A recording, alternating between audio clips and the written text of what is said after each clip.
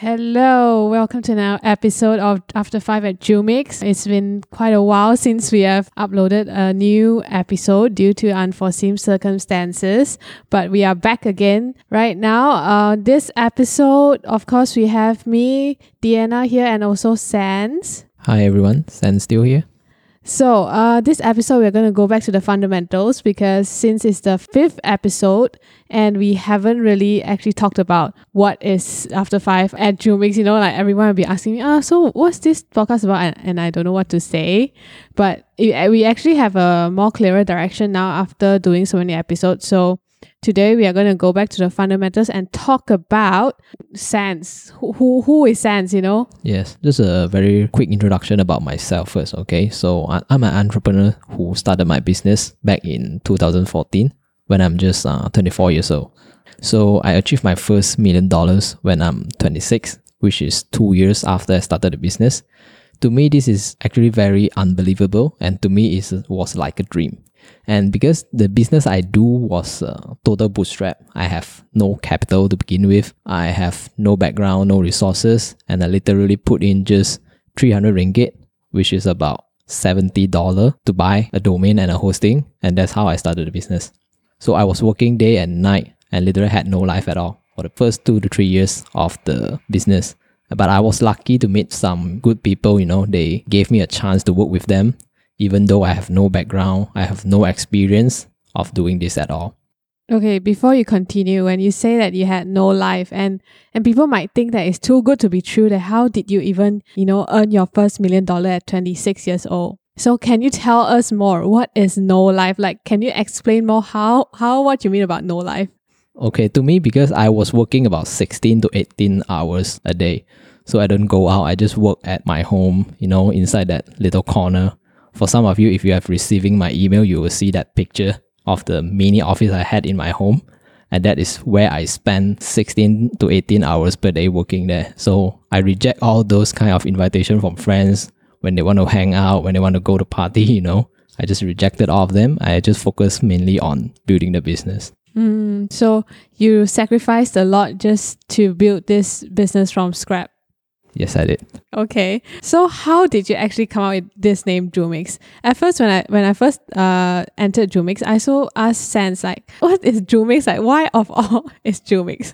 Okay, you'll be surprised with the answer. So okay, so yes, a lot of people ask the same questions, okay, but the word Jumix is actually an original word that I created. I thought of it myself, so it's just some words out of the blue.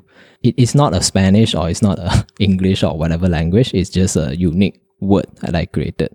Because I know if I were to create a brand that's memorable and people can easily remember it, it needs to be very simple and easily pronounced and remember. So Jumix to me, I think is easily can be remembered and I can pronounce it easily as well, like Jumix.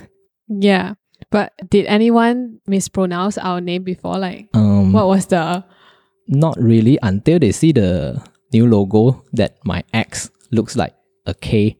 Some of them will pronounce as Jumix. Yeah. But if I were to type it out in like an email or something, no one get it wrong. Yeah. In fact, they actually thought my name is Jumix. Yeah. So they call me, hey, Jumix. Something like that.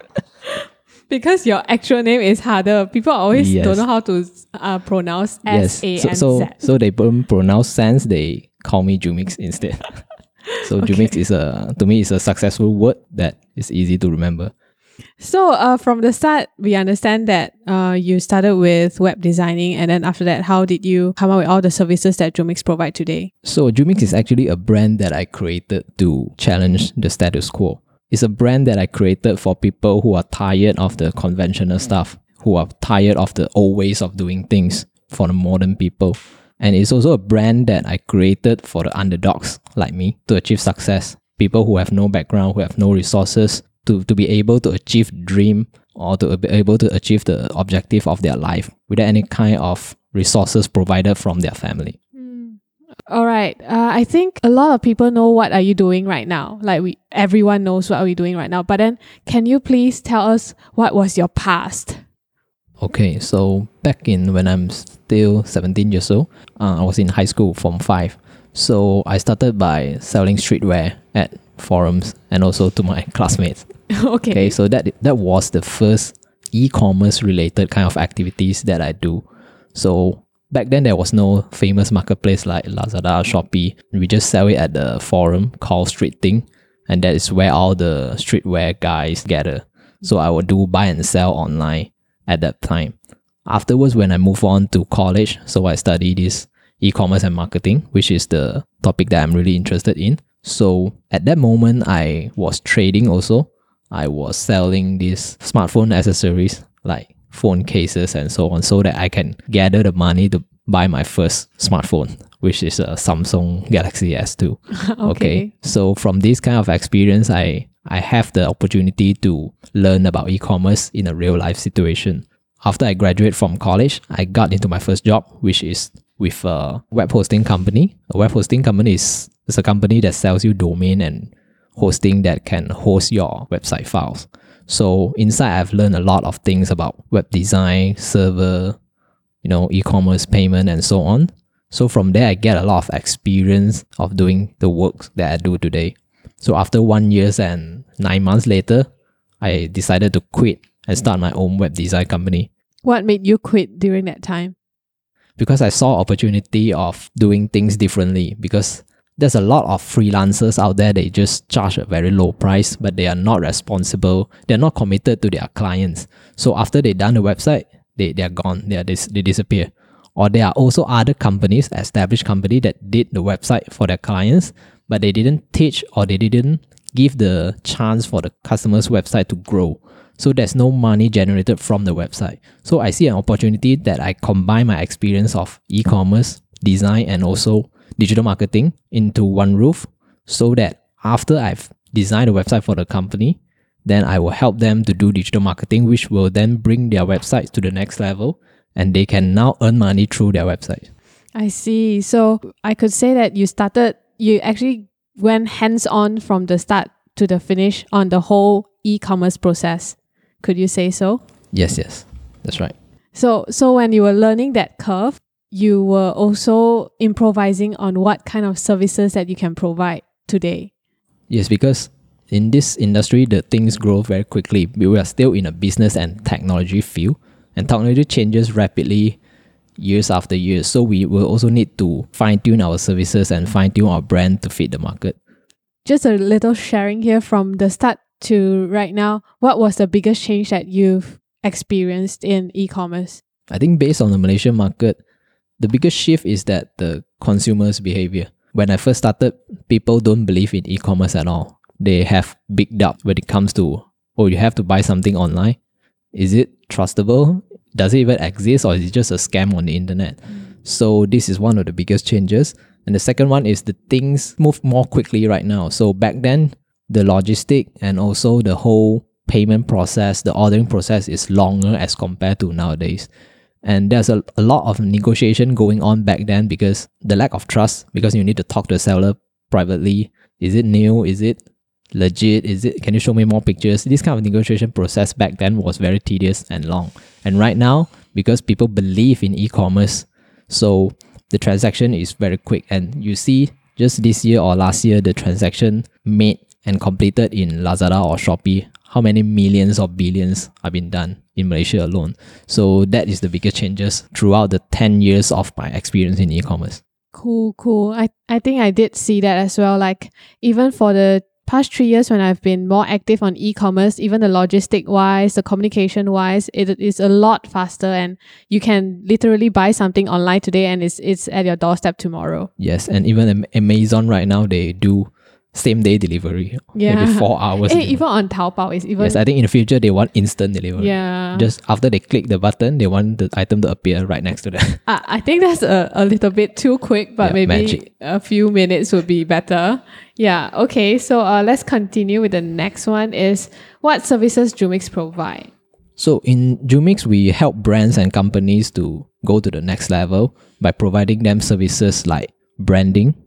Okay, so branding includes like name card design, logo design, and the whole concept and brand development. And the second one, we provide, of course, website and e-commerce website design, and we develop the whole website for them together with all the payment processes and the features included. And lastly, we do digital marketing. So we help them to get more sales or get more leads through efforts like CPC, which is cost per click advertising, maybe in Facebook, Instagram, YouTube, LinkedIn, or we also do content marketing as well. I think content marketing is mainly the few things that we think is a successful way of doing marketing, because a lot of brands are out there hard selling their products without actually telling people why are they doing this. So it comes to today on why are we doing this podcast as well, I think. Yes, actually different types of marketing have different purposes, and in different life cycle you need to use different strategy. But content marketing is more to like the first few stage. So if you have a very good content, all your CPC and all your PPC ads is going to work really well. So if you don't invest in content marketing, then you're going to have a hard time, or you need to spend more money in your PPC marketing. Yeah, the reason why I'm highlighting this point is because I see a lot of agencies on their digital marketing service, they will actually include things like one free festival post greeting. You know, this kind of post, like how attractive it is is this even marketing? I don't think it's marketing, right? I don't think so, because in Malaysia, there are people who just want to deliver volume. They don't want to deliver quality stuff. So some people are attracted to the numbers, meaning I give you like 10 pieces of this item, you feel like, oh, so worth I have 10. But in fact that if I give you one quality content instead of 10 not quality content, it's going to work better than 10. So, but some people are attracted to high numbers of quantity, so they are going there for a reason. The agency are providing this quantity of works for a reason. So since we are at this topic of content marketing, would you think that doing podcasting is actually a way of doing content marketing? Yes, definitely. Okay, why do you think so? Because podcast, you only use voice. And voice, to me, I believe, is the future. People can listen to this podcast while they are doing some other things. Maybe they are preparing breakfast. Maybe they are washing the dishes. Maybe they are driving. They only need their ears to be active when they want to listen to our podcast. Their eyes, their hands, their legs, their body can be doing some other things, but they can still listen to our podcast. So podcasting is a good content strategy. So after so long, after going through who you are, what you do and everything, now it's back to our main point, right? The point of this episode. What is After 5 at Jumix? So After 5 at Jumix is the thing that we really want to do for some time. And the motive of After 5 at Jumix is actually to provide a platform for us to share about our knowledge, about tips and tricks, and also some news that we have on hand. We want to share it to our clients, to the public, and so on. We don't want this content and values of knowledge to be wasted. And we also want this to be the platform that we can teach people how to run their own business and achieve success without having a big capital like me. Afterwards, I also hope this podcast to provide values to my existing clients so they can carry our knowledge and carry our tips on the go. They can be driving, they can be hopping in between meetings, so they can listen to our podcast and get themselves prepared for the meetings or so on. And this podcast, we also hope we can get connected with more people, because we are going to invite more people to our podcast as well. So we also hope to share their knowledge and share other people's experience to all of you who are listening right now. I think mainly is to really provide people out there with a voice to share whatever that they're going through as a business person or entrepreneur. This road is actually quite lonely, I would say. Like, you won't be able to find the exact same person that is going through the same thing, but at least you can get some little tips and advice here and there to push you forward. Yes, you might find some other people who go through the similar experience as you. If there's something you can relate, then I hope this podcast will be beneficial to you who are listening. Yeah, and from me that I have recently been into podcasting, I've been listening to a lot of podcasts as well. It really gave me an insight of what is happening at the opposite side of the world. Like, it's very important to listen and learn what people are doing. It's not to copy, but I think there's nothing is original out there, and it always comes from someone's idea to give you another inspiration to build a better idea. Yes. And I don't want to keep this episode for too long, so I hope this episode will give you a good idea and picture of what we are doing here. And if you are interested in what we are going to share next, please remember to follow this podcast at Spotify, at Apple Podcasts, Google Podcasts, TuneIn, and also subscribe to our channel on YouTube. So this is Sand Steel. This is Deanna signing out. Goodbye.